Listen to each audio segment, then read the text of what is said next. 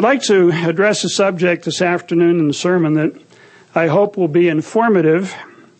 Some aspects may be a bit sobering and shocking, but my goal is that I hope that I can cause each and every one of us to think seriously and to think deeply about why we're here. I'd like us to ask ourselves as we go through the sermon, will I be here in a couple of months? Will I be here in a year or two or three from now? And where will I be and what will I be doing when Jesus Christ returns? I'd like you to think about some of these things. For the last several weeks, I've been mulling over some ideas for the sermon today. The ideas were basically along the same line.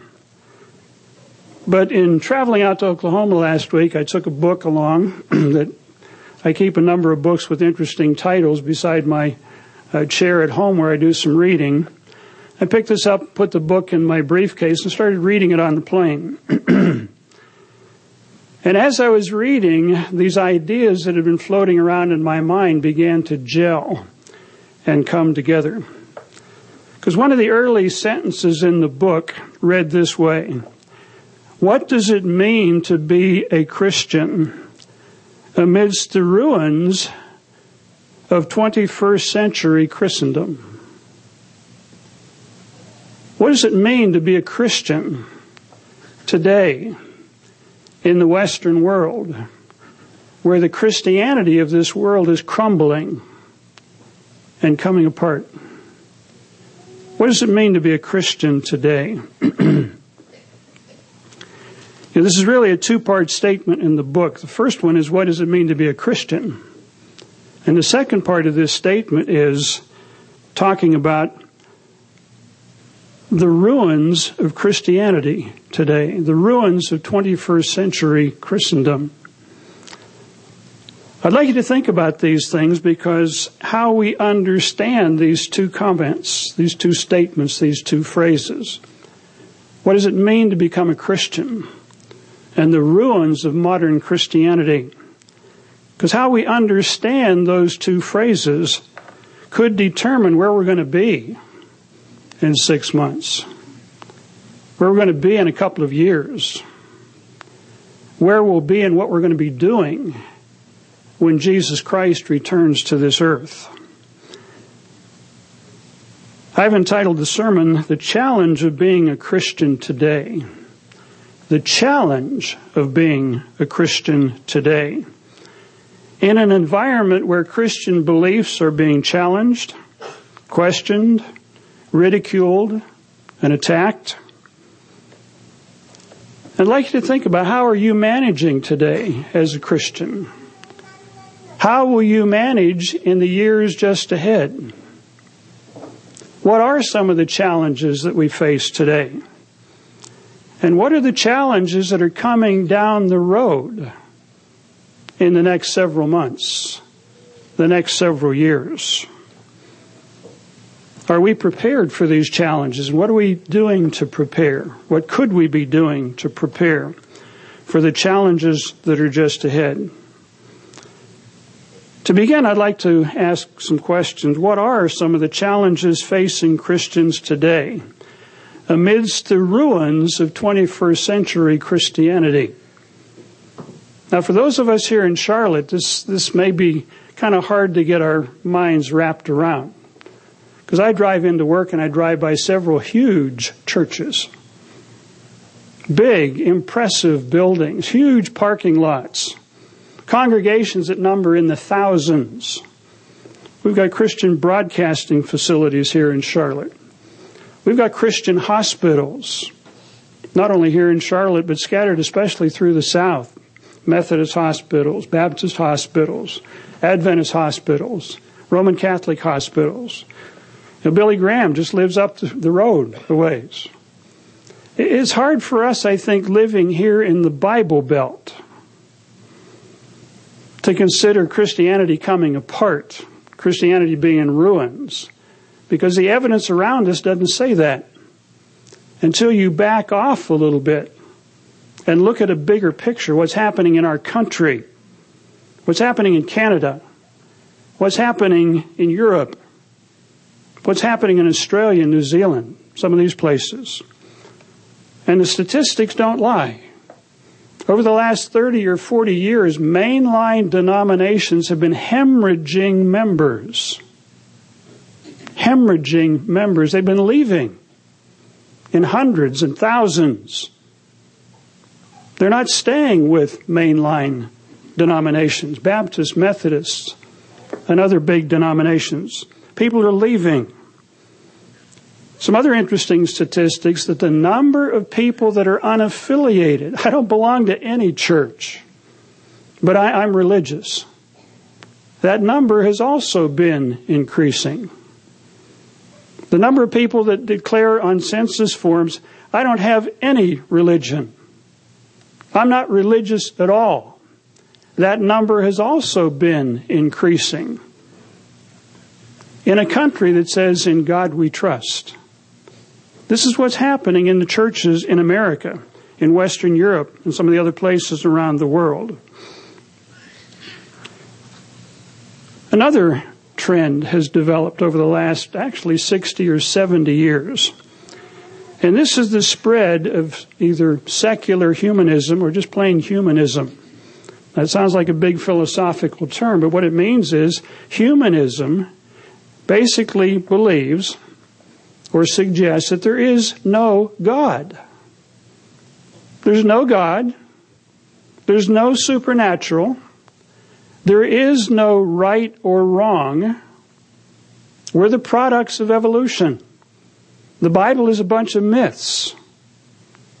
There is no purpose for human life. This idea has spread over the last 40, 50, 60 years, and more people are buying into it. So this idea has spread. And then people are also taking that idea and running with it. I was watching some videos on the internet the other day where they were interviewing a lady who represents an organization that is against circumcision for boys. Because a statistic came out that the number of circumcisions in America are dropping drastically. And this lady was saying, people are getting our message. And she was saying, this is a brutal thing. It should never be done. He said, we are going to change things. And this woman and some of our colleagues appeared before the Massachusetts state legislature wanting to introduce a bill that if any parent circumcises their child, they will need to serve 14 years in prison. Shocking, isn't it? Fox News interviewed this woman on one side of a table and interviewed a Jewish doctor on the other side of the table. And they had very divergent views. The woman was not interested in what the doctor had to say, but she was interested in verbalizing her mission. I mean, you could just see this in her eyes. Just, she had to eliminate this barbaric practice. And they confuse male circumcision with female circumcision as practiced in some countries. One is total mutilation. The other is not. They're not equivocal. They don't equal each other. But this was lost in this discussion, even on the commentator. But these are things that are coming. I watched another video by a woman lawyer from Georgetown University. And she was talking about what we need to do to promote same-sex marriages is to begin letting people know that gay sex is morally good. Morally good. And then she gave her reasoning. She says, intimate relationships are important for the family stability. And since two men or two women create a family, therefore, they need to have intimate relationships so their family can be stable. So our society can be stable. Therefore, we have to promote this idea that gay sex is morally good. And she was vehement about those things, very intelligent person. The words came very easy. But she's writing bills and doing all kinds of things. And again, people that oppose these things are going to be threatened with jail sentences. This is what's coming. You may have seen also in the news recently that the Prime Minister of Iceland, who's a woman, married her longtime lesbian lover. The first head of state in the world to do something like that. Argentina became the first country in the world to justify these relationships. This is the direction that things are going in the world. Once Christian values are being thrown out the window. And we could get down a whole series of things. 10, 20 years ago or so, they outlawed prayer in public schools in America. And then they outlined putting the 10 Commandments in public buildings. People have been fired, teachers have been fired for reading the Bible or expressing their Christian beliefs in schoolrooms. This is what's coming. We're talking about the crumbling of Christian values in the Western world. Along with this, there's been a rise in neo-paganism, where witches are in classes, Wiccans, as they're called. Dr. Germano was mentioning recently teaching a sociology class at a junior college here in North Carolina. He said, about 20 witches in my class. In America. When I was living in England, England was considered the witches' capital of Europe. Over there on the summer solstice, don't get anywhere near Stonehenge. Because these people are down there having a big party. Beating on their drums and walking around with wreaths of mistletoe on their heads. My wife and I were over there about a year ago, and we stayed right near Glastonbury. It was a mound. And the legends are that Joseph of Arimathea may have come to that area, possibly Jesus Christ. But the lady running the bed and breakfast says, are you going to be here Friday night? I said, what's Friday night? It's going to be a big Druid festival up on the hill. So they're going to be beating drums and walking up there. It's going to be really wild. I said, I don't think we'll be here. Oh, you're going to really miss something. I said, I'm sure I will. But more and more people are attracted to these things, doing these things. These are pagan practices that are coming alive today. So these are some of the challenges facing Christians today, but they're only going to become even greater in the months and in the years just ahead. And my question to you would be, will you continue to be a Christian? Do you have the courage to continue to be a Christian? Or will you begin to compromise and say, well, it's really not that important. Whatever anybody wants to do, that's fine. Will you be influenced by what's happening in the world? I think we ought to ask one other question. Why are these things happening today? Why are people leaving churches today? Why are people turning off towards religion today, especially the Christian religion? Why are people disassociating with churches but still claiming to be religious? What's happening? What's going on?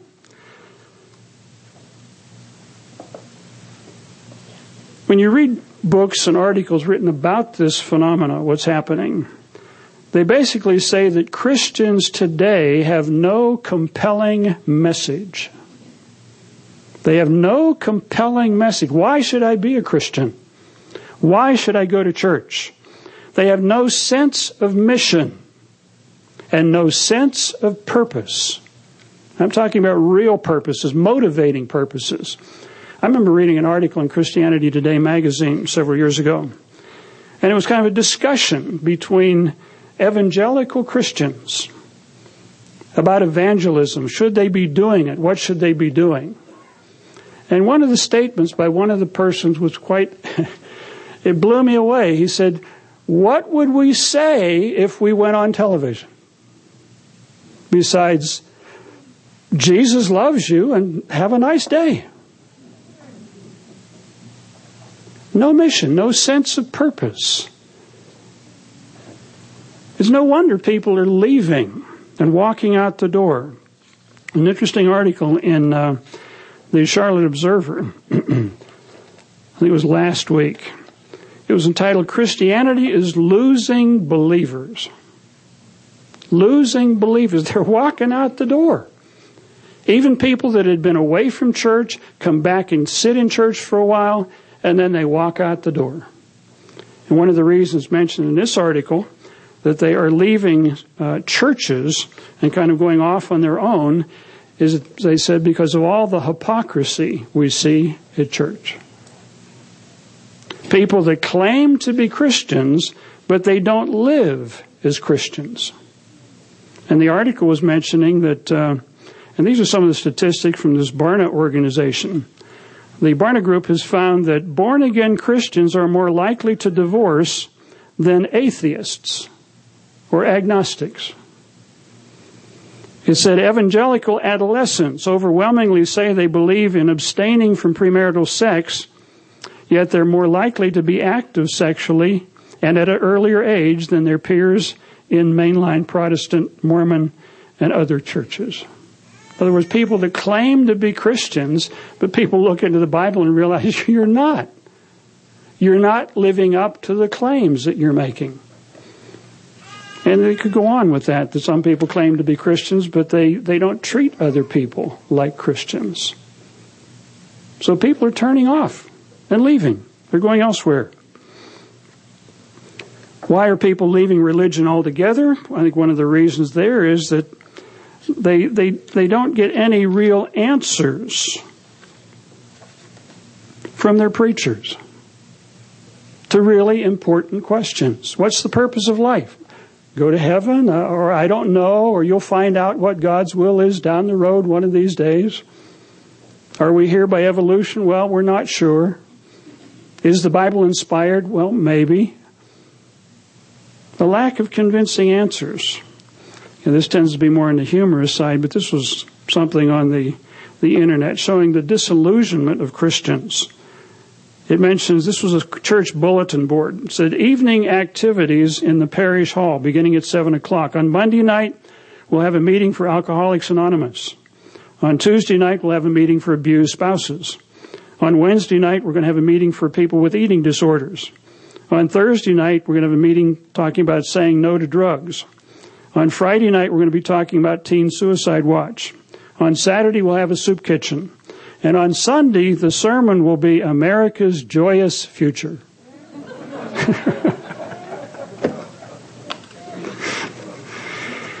You know, most people today approach the church as a social activity area or a hospital. But that's not the perception you get when you read the Scriptures. And Paul talks about putting on the whole armor of salvation. I've never seen a surgeon dressed that way. With a helmet and a sword and a shield. Paul talks about before he died. He said, I have fought a good fight. And I've finished my race. Those are the analogies that he uses. Not a hospital. Now, we're here to help people, but we also have a mission to perform. A powerful mission to perform. A motivating mission. But these are some of the reasons why people are leaving with this humanistic secular humanism idea. You might get on the internet, look up the Humanist Manifesto. These were some academics got together in 1933 and wrote a manifesto. They said, we believe we evolved. We were not created. We believe that we will solve all of our problems. We don't need God. And then this has been revised several times. If you've heard the the song by John Lennon, Imagine. Imagine this new world coming with no religion. With no religion. This is what these humanists were talking about. We don't need religion. It's all passé. We don't need it. We've outgrown religion. We've outgrown the need for a God. So these are some of the ideas floating around today. We live in what are called cultural wars today, where people who don't like the Bible, who don't believe in God, want to force their ideas on people that do believe in God and that do believe the Bible is inspired. And this is what we're watching today in the courts. We're watching this in schools.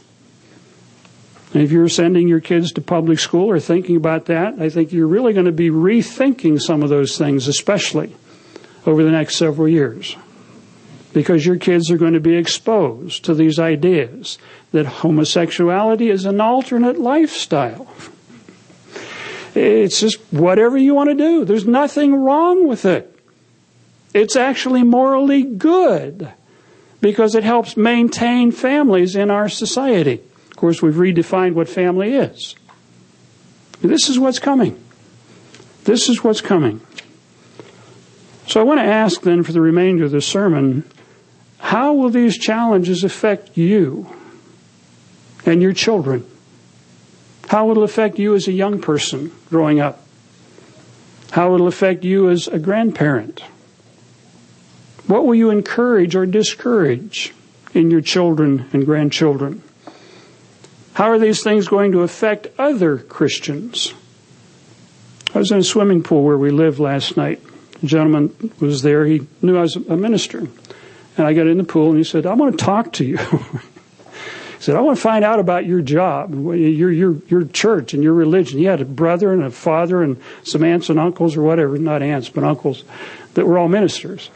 So he was curious. He wanted to find out about some things. So I started telling him what I did. I traveled and gave some lectures, and I'm teaching and doing a number of things like that. And I said I was giving some lectures on what's ahead for America, Bible prophecy. He said, well, I've always been interested in clairvoyance. He said, I've been reading Edgar Cayce. He's really interesting. And I didn't bite. I just listened. And I mentioned that we use the Bible, not Edgar Cayce, or Casey, whatever his name is. But we started talking. I said, he was wanting to know what I talk about. I said, well, we're talking about the direction our society is going. And about the legitimization of same-sex marriages and things like that. And I could see his face was getting real serious. I said, I hope I'm not depressing you. He said, no. He said, a lot of people are worried about these things. A lot of people are worried about these things. But he didn't have any answers. But God has given us answers in the Scriptures that I hope we can appreciate. But here's a guy that I think he views himself as a Christian. But he has no idea what's coming. Has no understanding of Bible prophecy, unfortunately. But he was interested. And as he was leaving the pool, he came over and he said, I will pray for you. That you will have the courage to continue doing what you're doing. So he identified where we were coming from. He didn't understand it fully. But he was concerned about what he sees coming. How are these changes going to impact these people? They're going to see our country going in a direction that 50 years ago we would have never believed it if somebody had told us those things. So let's look at the second phrase in this statement that I read at the very beginning. How can you be a Christian? What's it like to be? What does it mean to be a Christian amidst the ruins of 21st century Christianity that we've been talking about? It might be good to define what is a Christian. I did this on the internet the other night. Just punch in Christian. And some of the definitions blew me away. I mean, they were fuzzy. Now, if we've got fuzzy ideas in our mind, we're not going to make it through some of the challenges coming down the road. We need to have a very clear understanding of what it means to be a Christian. Some people think that a Christian is a person that belongs to a church. A person who has been baptized. A person who has been born again. A person who has been saved. I've used this example before. My parents used to go to Bible studies and church services, and I think I was about 6 or 7 years old. We were at a Bible study, and this big guy came over and looked down at me and said, "Oh, Sonny, are you saved?" I looked up at him and said, "I don't know, I think so." Because I came to church, and I'd been baptized as a little kid, and I believed in God, and I thought I was saved, but I didn't know for sure. But he's asking me this question, and it was pretty heavy for me whenever I was 6 years old. Today, I'd have a much more confident answer. But, we learn as we grow. A person that believes in Jesus, now that's a little bit closer. But, I was reading one of the books I was going through last week where a Muslim lady came up to a preacher and he said, "Do you believe in Jesus?" And she said, "Well, I believe Jesus is in all of us, Muslims and Christians and whatever." That's not what the Bible says. But that was her belief, and she was sincere, I'm sure. Other definitions of a Christian would be conservative Republicans. That's an assumption. Or people of European descent that persecuted the Jews and Muslims, the Crusaders. These are Christians. A person that follows the teachings, this was an interesting one. It said one definition is that a Christian is a person who follows the teachings of Jesus. But there is great diversity about what Jesus actually taught. We know what he said, but what did he really mean? So you're left with, what does that mean? Anyone who believes that he or she is a Christian is a Christian. But these are not biblical definitions. These are definitions that people have made up. Let's go to the Bible. Let's turn to Acts chapter 11, verses 25 and 26. Let's run through some scriptures that talk about being a Christian. That talk about how the name is used. Acts chapter 11, verses 25 and 26.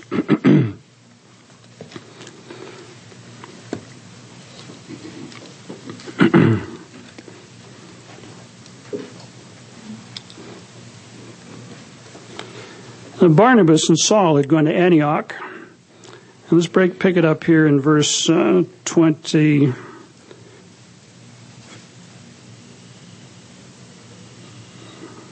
In verse 25, it says, "Then Barnabas departed for Tarsus to seek Saul," or Paul. "And when he found him, he brought him to Antioch. So it was that for a whole year they assembled with the church and taught a great many of people, or they gave instructions to a great number of people. And the disciples were first called Christians in Antioch." So you got two words here. One is the disciples were first called Christians in Antioch. You look up the word disciple, what does it mean? It means a student. That means a dedicated learner. Someone who's following the teachings of, in this case, it was Jesus Christ. So a Christian is a person who follows the teachings of Jesus Christ. He's a student learning about the teachings of Jesus Christ. So here's how the Bible begins to define this term. What we need to ask next then is, what did the disciples teach? What did Jesus teach? Paul makes the statement in 1 Corinthians 11:1. He says, "Follow me as I follow Jesus Christ." Follow me as I follow Jesus Christ, as I follow his example, as we will see, and as I follow his teachings. So as we follow the teachings of Jesus Christ, not just coming to church, and again, I'm preaching to the choir here, you're all in church. But I think sometimes even in the church of God, we can assume, well, I'm a Christian because I'm a member of the living church of God. But do we do the other things that Jesus said to do? Let's start in Matthew 4 and notice some of the teachings of Jesus Christ. As we go through these things, ask yourself, is this what I do? Is this my understanding? Is my understanding of being a Christian correct? Does it fit with the biblical descriptions of a Christian? Because these are the teachings of Jesus Christ. In Matthew 4, verse 4, Satan was tempting Christ. Starting in verse 3, he said, if you are the Son of God, Satan tempting Christ, command that these stones become bread. But he, Jesus, answered and said, it is written, man shall not live by bread alone, but by every word that proceeds out of the mouth of God. We're to live by the Scriptures. Not things that we make up, not traditions that are brought into the church, borrowed from paganism, but we're to live by every word, every teaching that comes from the mouth of God. In Matthew 4, verse 17, Jesus was preaching and says, he began to preach and to say, repent, for the kingdom of heaven is at hand. That word repent comes from the Greek metnao, which means to turn with sorrow from a previous walk of life. I remember watching a Pat Boone film years ago about what it was like to become a Christian. And this young woman and her husband who had just become Christians made the comment, being a Christian is just like having God in your back pocket. It's so wonderful. There was nothing about repentance. There was nothing about changing. There was nothing about giving up a former way of life and in moving in a totally different direction, but giving it up with sorrow. God, forgive me. I didn't understand. I didn't realize. Thank you for opening my mind. Help me to continue changing and growing so that I can be in your kingdom, that I can be one of your sons, one of your daughters. You don't hear a lot about repentance. I remember when I was in graduate school in Mississippi. And I was listening to our broadcast, Mr. Armstrong, Ted Armstrong, and some others on radio. But there were also other broadcasters both before and after the program. And there was one guy, I think his name was Billy James Hargis or somebody, God's man of faith and power! And he'd come on and yell and scream and carry on. And then there's some other ones that would go on. But they had a variety of messages. And I think it was Oral Roberts that said, reach out and grab your radio and make this contact. And all these wonderful things are going to happen to you. Nothing about repentance, nothing about changing. Just grab your radio and connect. The Bible has a very different message. It says repent, change your life. Begin to think differently. Don't do what you used to be doing that are contrary to the teachings of God. But it says turn with sorrow from that former way of life. Some people do. Many people don't. Why did thousands of people leave the Church of God when they'd come to understand the truth of God? One of the discussions we had in the Council of Elders one time, comment was made. I think we had a lot of baptized, unconverted people in the church. Baptized, but not really converted. And Mr. Armstrong used to say every once in a while, he said, I don't think most of you get it. I don't think most of you get it, he said. And I thought, boy, that's really a pretty harsh judgment. But where is everybody today? Why did people slide so easily back to Sunday? And adapt to keeping Christmas again so easily? Adapting to not tithing, I can understand. But then for people to come back, it's hard to start tithing again because they've learned to not set aside anything for God. But why would people leave the truth if they were deeply converted and just go back to the world? When somebody said, well, we have decided and God has led us to see, and people just walked right along with it. As opposed to saying, who are you? And what does the book say? And are you teaching what's in the book? No. Jesus said, repent and change. Matthew 4, verse 19. Calling the disciples. Jesus, walking by the Sea of Galilee, saw two brothers, Simon called Peter and Andrew his brother, casting their nets in the sea. For they were fishermen. He said to them, "Follow me. Follow my teachings. Follow my example. And I'm going to change your occupation. I'm going to make you fishers of men. Not fishers for fish, but fishers of men. You've got a bigger purpose in life. You've got a bigger mission in life. It has a spiritual dimension to it. It's not just physical." It says, then immediately they left their nets and followed him. So these were some of the basic teachings of Jesus Christ. Let's go to John 14, verse 6. Jesus was going over with his disciples the night before he was crucified. Fundamental teachings of Christianity. Jesus said, he said, "I am the way, the truth, and the life. No one comes to the Father except by me." And yet you've got people saying today, and I believe even the Pope says this, that if you're a good Muslim, you may go to heaven. If you're a good animist, you believe the spirits are in trees and rocks and things like that, you might be in heaven too. The Bible doesn't say that. Jesus said, "I'm the way. Unless you follow my teachings, unless you believe that I am the Son of God, and repent and change, you don't have hope for eternal life." See, there is a way, not many ways. There is a way. Verse 15, Jesus said to his disciples, "If you love me, keep my commandments." If you love me, keep my commandments. And yet people are told today, well, you can't keep the commandments. You can't be perfect.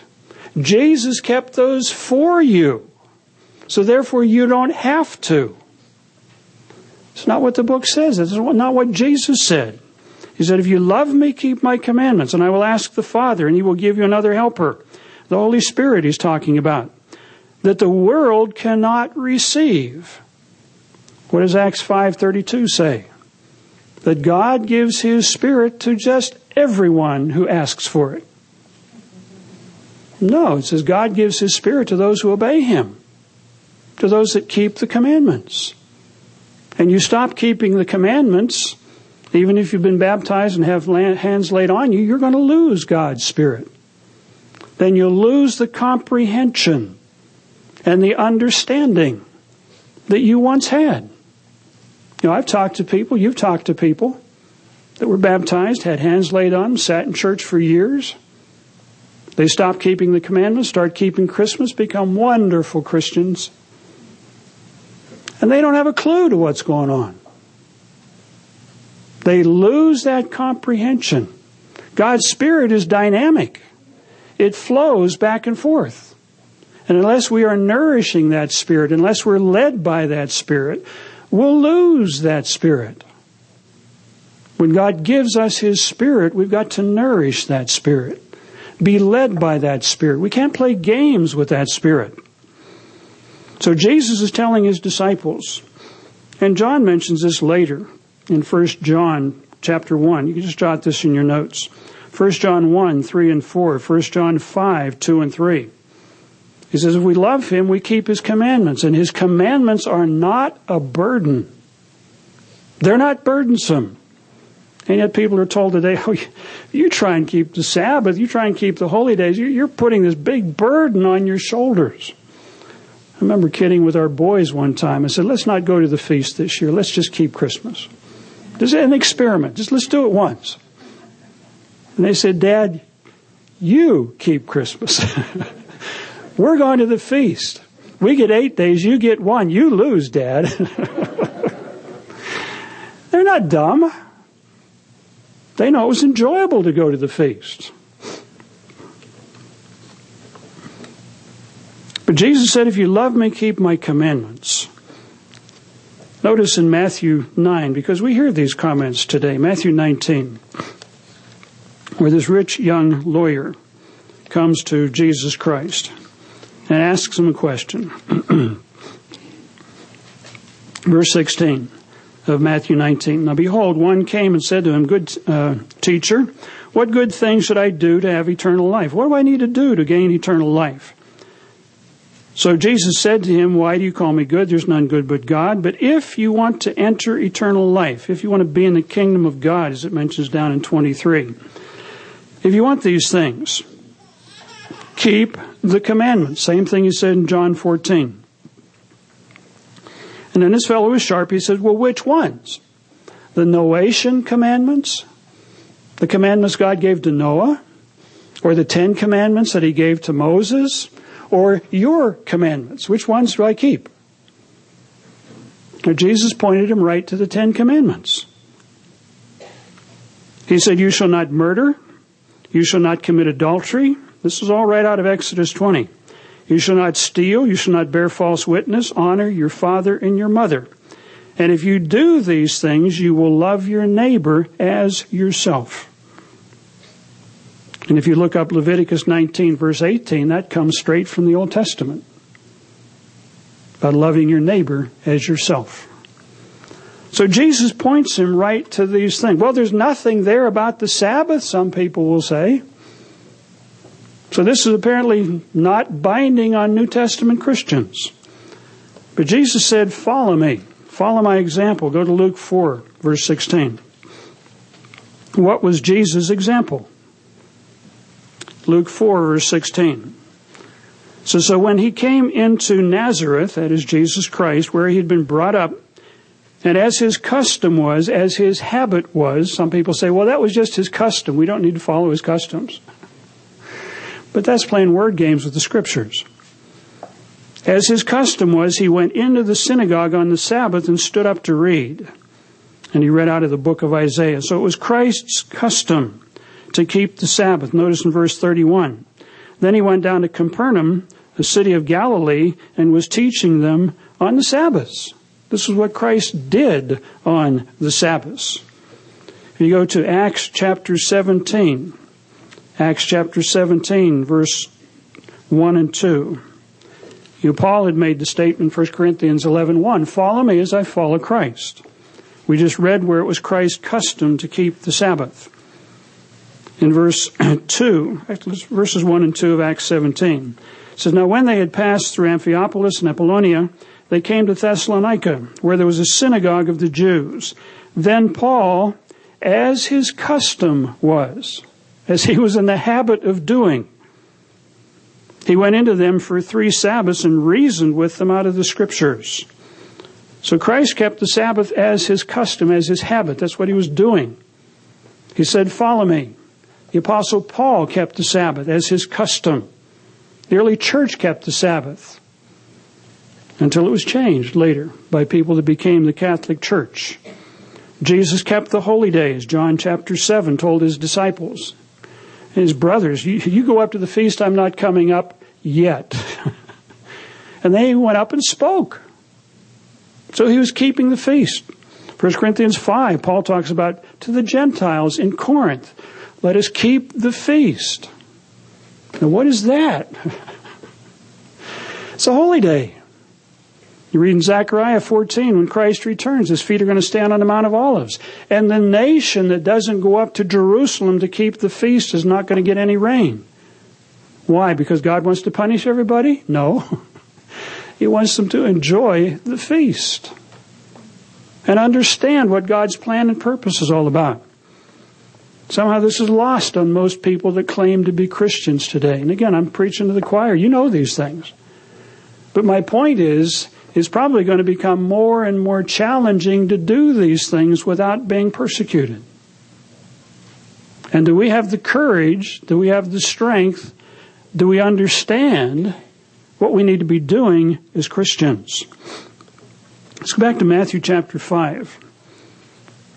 In Matthew 5, 6, and 7, Jesus is talking about, to his disciples, the fundamentals, the basics of Christianity. This is what it's all about.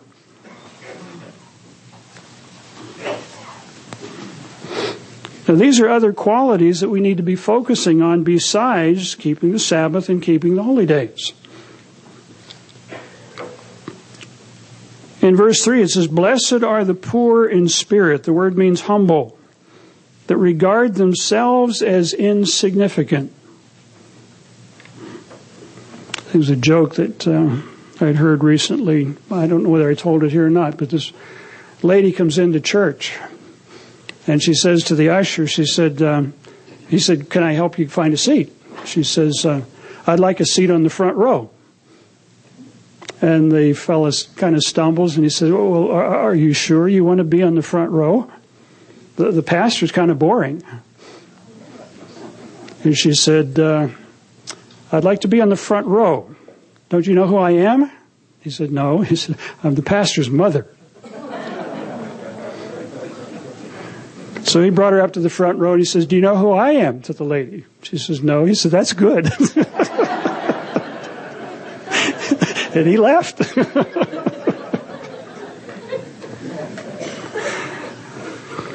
Sometimes we could regard ourselves as more important than we are. Don't you know who I am? We used to have this phrase we use for super deacons, that a little bit of authority goes a long way. We had some super elders too. And probably had some super members. Paul, or what Jesus is saying here is, blessed are those who are poor in spirit. They're humble. And it's not people who say, "Well, I'm humble and I'm proud of it." It's not that at all. It's just regarding yourselves as insignificant. With the attitude, I hope God can use me as long as He can use me. And if He has somebody else to use, that's fine. Blessed are those that mourn, people that care, people that are concerned about other people. We can be praying for Mr. Rod McNair and the other gentleman that went with him from Kansas City as they get down to Haiti to look for ways that we can help those people down there. When things happen, do we care? Do we show concern? Do we have compassion? Can we empathize with people? Sometimes it's hard to empathize with someone that's in a situation that you haven't been close to. Well, I can't identify with that because I've never been there. Well, maybe try. Maybe try. Blessed are the meek. And this is a teachable person, as opposed to, "Don't tell me. I've been in church for 30 years. You can't tell me anything I don't know." That's not a teachable attitude. Moses was humble above all people, and yet Moses been raised a prince in Egypt. He was probably a general in the Egyptian army. He was acquainted with logistics. He knew how to command and move people. It said he was humble above all people, Numbers 12. So we can be competent, but we can still be teachable and humble. Blessed are those who hunger and thirst for righteousness. Psalm 119, verse 172 says, "All thy commandments are righteousness." Do we really hunger? Do we want to live by the commandments of God? Do we take time to analyze and think about maybe Friday nights, Saturday mornings? Am I literally walking in the footsteps of Jesus Christ? How can I do this better? And read through the 10 Commandments. Read through Matthew 5, 6, and 7. And kind of look in the mirror mentally while you're doing that. Am I teachable? Am I humble? Blessed are the merciful, for they shall obtain mercy. How many opportunities do you have during the day to be merciful? And sometimes if we're in a position of authority, get with it, bud. But can we be merciful and patient with people? Not everybody's perfect. We had a sign that we put on our boys' room when they were growing up. It was a little boy chewing on the corner of his blanket and looking up, and said, basically the message to Mom and Dad, be patient with me, because God's not finished with me yet. God's not finished with any of us. He's molding and fashioning us. We grow at different rates. But this is one of the characteristics that God is looking for in future leaders in the kingdom of God, that are merciful. Blessed are the pure in heart. Not always, I know there's a motive behind what he said. We got to be careful with that because there's not always motives there. We got to be street smart in a way, but not always looking for the negative. Blessed are the peacemakers, for they shall be called the sons of God. How skilled are you at bringing peace between two people? Maybe between yourself and somebody else. It's a lot easier to say something and just let it go. And then people can scrape themselves off the wall later. See, Jesus Christ is looking for specific qualities. And these are qualities we can begin developing right now. Verse 13 says, you're the salt of the earth. You take a bite into a piece of meat or something that's salty, what do? Ow! Ooh! Something there. I recognize there's something there. And God wants us people to realize there's something there. I talked to this fellow in the swimming pool last night. He walked away and he read, ooh. There was something there in our conversation. It wasn't kind of, oh, it's so wonderful, and all this mishy-washy stuff. Are you the salt of the earth? Are you the lights to the world? Some people are leaving churches today because of the hypocrisy that they see. The wrong kind of light. People claiming to be Christian and not living up to the name. And their conclusion, I don't want any part of that. I don't want to be around people like that. So this is what Christ was teaching about. Verse 17 says, think not that I came to destroy the law or the prophets. I didn't come to destroy the law, but to fulfill. Well, we understand Jesus fulfilled it, so we don't have to worry about it. It's not what the verse says. If you jot in your margin here, Isaiah 42:21, it's a prophecy of Jesus Christ. Isaiah 42:21 said he would come and magnify the law, expand the law, so that it covers even more things. And if you just read down through Matthew 5, he mentions, you've heard it said, verse 21, of those of old, that you should not murder. Verse 22, but I say, whoever is angry with his brother, without a cause, you just get fired up and let go with things. It's the same as murder. But there's a spiritual dimension, a mental dimension, not just the physical one. So he's amplifying the law. I'll let you read the rest of Matthew 5, 6, and 7, but these are instructions of Jesus Christ. These are goals that we should be striving for. And to read through and think about these things, kind of on a regular basis where we're analyzing, examining ourselves.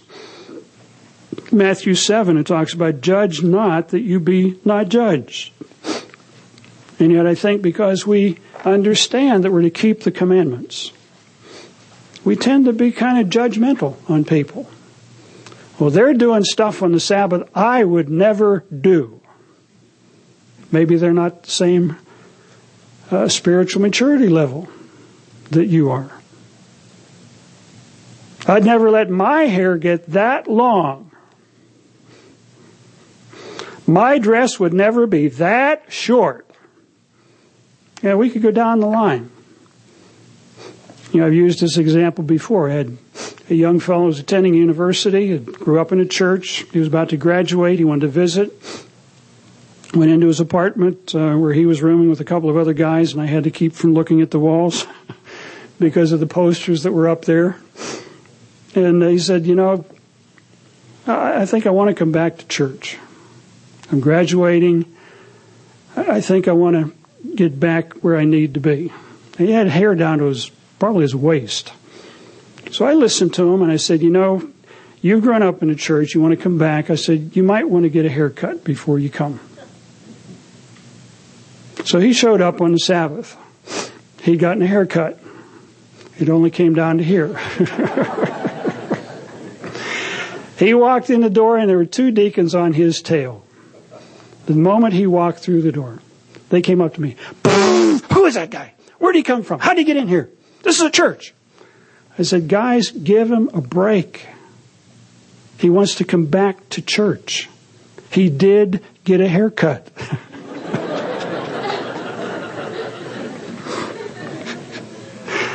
And I said, he'd probably get another one, but give him some space. Don't be so judgmental, so quick to pull the triggers. they went back and did their thing. But see, we're protecting the church, but we're scaring people away sometimes. Another example, years ago, guy did come back to church, drove in the driveway, parked in the parking lot, met two of the parking people out there, and he said, "We recognize you. What are you doing here?" He looked at him, he said, "I don't know. Maybe I'm in the wrong place." And he turned around, went back out in his car, and drove away. See, we can be judgmental as Christians.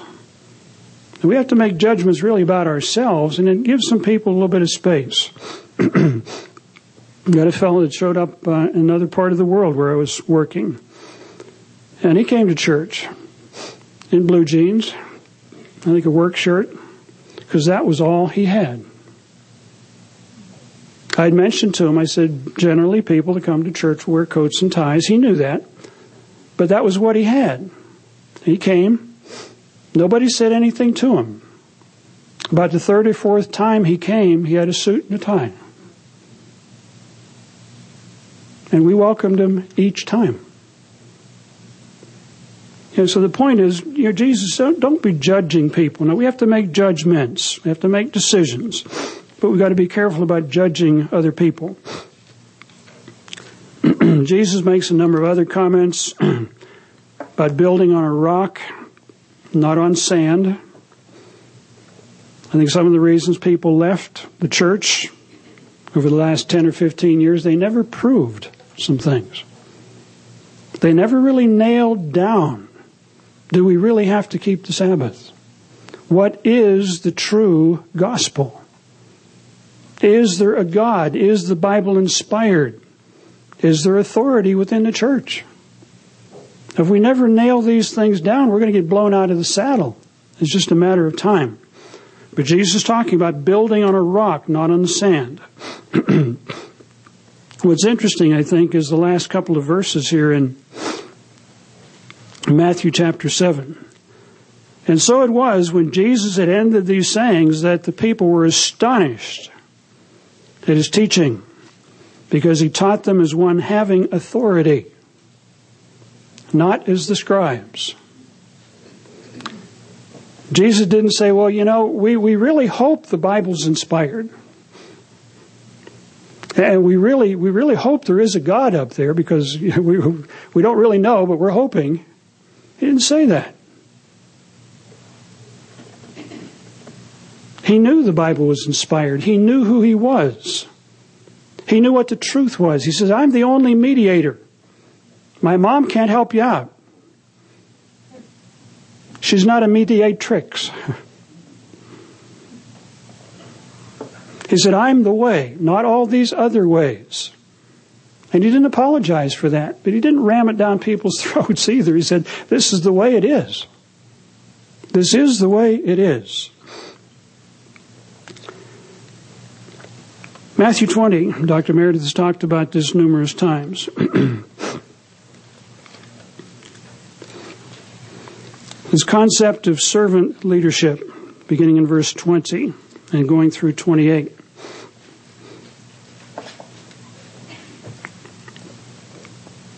In verse 25, the disciples had been kind of jockeying who's going to be the greatest in the kingdom of God. Verse 25, Jesus called them to himself and said, you know that the rulers of the Gentiles, but this also happens in Israelite countries too, love to lord it over people. They like to be in charge and tell everybody else what to do. And those who are great exercise authority over them. Yet it shall not be so among you, not among my disciples. I don't want to see this among my disciples. Whoever desires to be great among you, let him first be your servant. Whoever desires to be first among you, let him be your slave, looking for ways to serve. Just as, again, follow me, just as the Son of Man did not come to be served, but to serve and to give his life as a ransom for many. Jesus mentions in John 15, again, talking with his disciples the night before he was crucified, that God wants to see fruits in us. If we break in here in verse 7 of John 15, If you abide in me and my words abide in you, then you will ask what you desire and it shall be done for you. By this my Father is glorified. I think as Christians we all want to glorify God. And what we're told here is how to glorify God. By this my Father is glorified, that you bear much fruit. And so you will be my disciples, if you bear much fruit. Then in verse 10 he says, if you keep my commandments, you will abide in my love, as I have kept my Father's commandments and abide in his love. Verse 12, this is my commandment, that you love one another, as I have loved you. As Christians, we need to practice loving each other. I think sometimes we endure each other.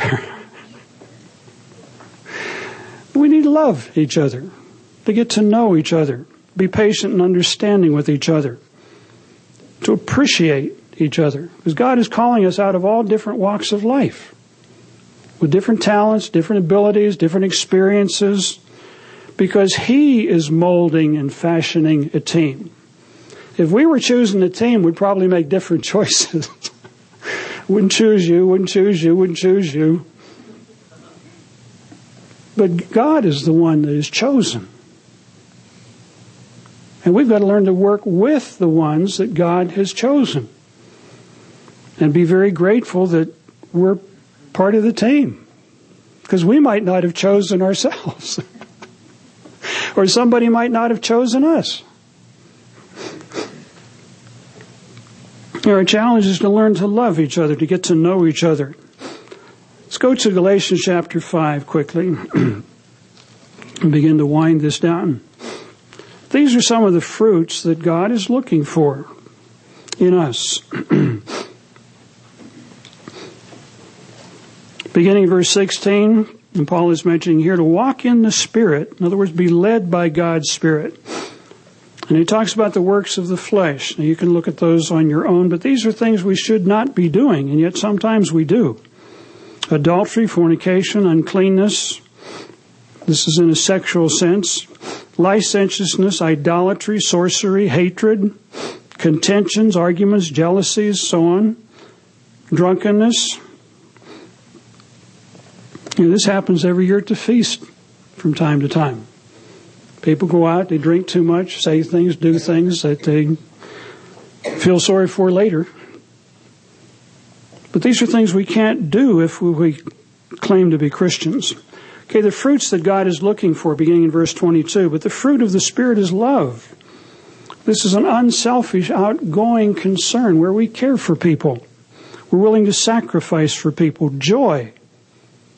Is being in the church a burden for you? Is going to the feast a burden for you? Is being loving a burden for you? I was kidding with a young man one time who came into the church, and he was always very serious. I said, you need to smile, be joyful. He said, it's hard to smile. It's hard to smile. Now, he had a difficult life. But, I saw him later, and he had learned to smile. Because things were going a little bit better. But, if we're always down and negative, and we're representing the church, what church do you belong to? I'm not telling you. What do you think about your church? I don't think about it. Why would anybody want to come? But if they come in the door, people welcome them, and it's warm and friendly, and it's positive, they're going to want to be here. Joy, peace. Are you at peace with yourself? Sometimes one of the reasons it's hard to get along with other people, we're not at peace with ourselves. And yet if we can realize God has called us, God has forgiven us, God has been merciful to us, He's opened our minds to understand His truth, His plan, His purpose, if we're at peace with that, and that all things will work to the good for those that are called according to His purpose. Things get difficult for you, pray about it. Get on your knees. You'll get some advice. But let God work things out. Do your part, but then let Him move the mountains. You work on moving the pebbles. Let Him move the really big things. But strive to be at peace with yourself, at peace with God, and then being at peace with others is going to be a lot easier. Patience, long-suffering. I saw this joke on the internet where these two buzzards were sitting on a telephone pole, waiting for something to die. And said, I'm getting tired of being patient. Let's kill something. I'm hungry.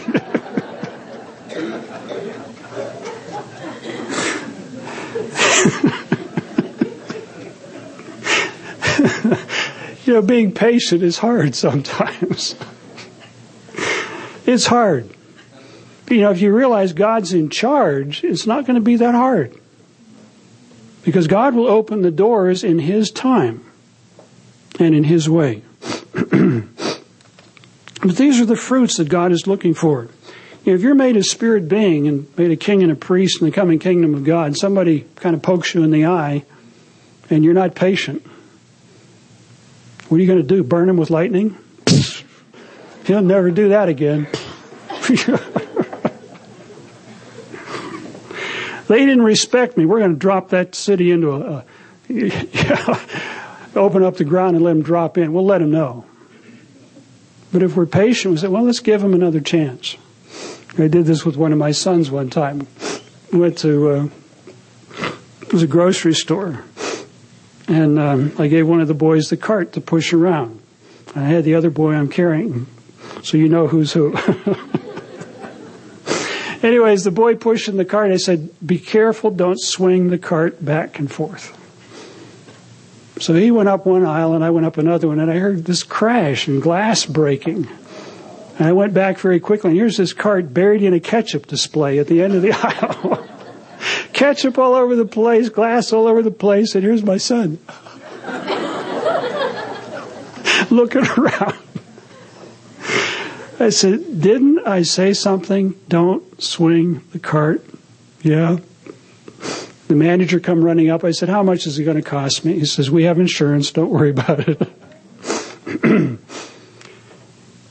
So I didn't say anything.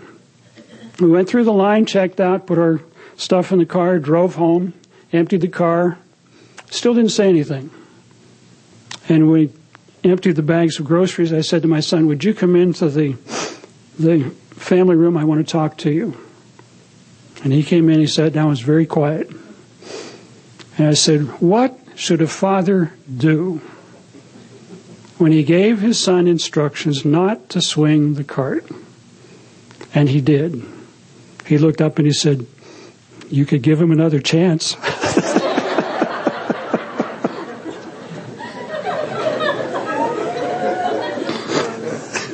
I had to bite my tongue. Because he got me. Talk about diplomacy. But sometimes we need to give people another chance.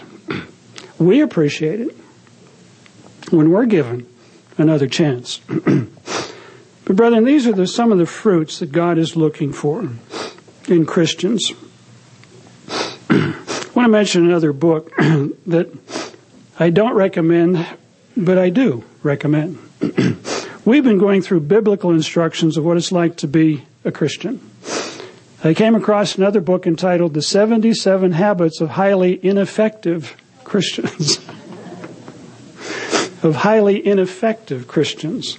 And sometimes when we look at the mirror image of what we've been talking about, it's quite instructive. Let me just run through a couple of these quick. So you can be an ineffective Christian if you make tolerance for God. Well, I can tolerate God. By basing your faith solely on feelings and experiences. Well, I feel this is right. I don't need to prove it. You can be an ineffective Christian if you if you major in the minors, if you're thankless. I don't need to thank God for anything. If you live an unexamined life, you never bother to analyze what you're doing, why you're doing it. If you treat God like a pal, instead of like the Father and the God of the universe that He is. if you treat the Old Testament like a storybook, if you blame others for your problems instead of looking in the mirror, if you leave fasting to weird people and you don't fast, if you approach God only to get fixed, never to thank Him, if you live in the past, or if you live totally in the future, we've got to function here and now. If you don't believe that Jesus is the only way to God, or if you live like a chameleon, I could read that. But what it's talking about is if you live one way, you come to church and you're one way, but at home or on your job, you're something totally different. That's not an effective Christian. We need to be examining ourselves. We heard about that in the sermonette. We read about this on the Passover, 1 Corinthians 11, verses 27 through 31. Where Paul is saying, examine yourselves before you take the Passover. Look at your life. Are you living according to the commandments of God? We all need to do that. I can't do it for you. You can't do it for me. We've got to do it individually. In Ephesians chapter 5, one of the scriptures we heard in the sermonette, maybe read verses 8 through 21, where Paul is talking about walking circumspectly, walking carefully, thinking about what you're doing. Am I really living as a Christian? Am I really setting a Christian example? Paul mentions in 2 Corinthians 6 that we're to come out of this world, verses 11 through 18, and be separate. We're to come out, live differently, to be unequally yoked. Don't be unequally yoked together with unbelievers. And in two scriptures I would encourage you to look up and read in 2 Titus, or Titus chapter 2. It's about verses 14 and 15, where it talks about God has called us to be a special people. In the King James it says a peculiar people. Now in our terminology today, peculiar means weird. But the word actually means special, a special possession of God. A people that is very special to God. This is what God has called us to be. And if you start actually living by the commandments of God, you are going to stand out in this world. You are going to be different. You are going to be viewed as a peculiar people. In fact, that was actually the title of the book that I was reading on the airplane. A peculiar people. What he's talking about is Christianity. When we live as Christians, we create a culture. We create a culture that's very different from the culture of this world. We don't swear, we don't steal, we don't kill, we don't commit adultery. We're merciful, we're gentle, we're patient, we're understanding. We strive to live by the commandments of God. Everything that much of this world is not trying to do.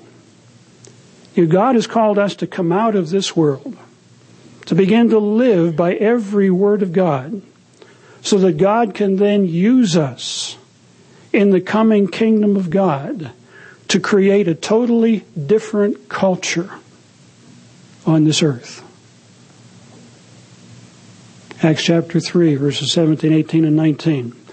There is coming a restitution of all things, where the values in the Bible are going to be restored to everyone. This is our calling, brethren. This is our mission. This is the purpose of being called today, that the world has lost sight of. We are to cry aloud and spare not, and to show this world why they're having the problems. We have a job to do, preaching about the coming kingdom of God and the fact that Jesus Christ came as the Savior of mankind. And He's called us to a job and to a purpose, to earnestly contend for the faith that was once delivered. We've got an incredible and exciting purpose and mission that most of the churches of this world have lost sight of. God loves you. Have a nice day.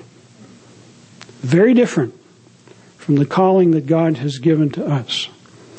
So, brethren, as we see the challenges facing Christians today, and we see what's coming down the road, in a maybe not too distant future, will you have the courage to continue to endure to the end as Christians, as we look around and see Christianity crumbling around us?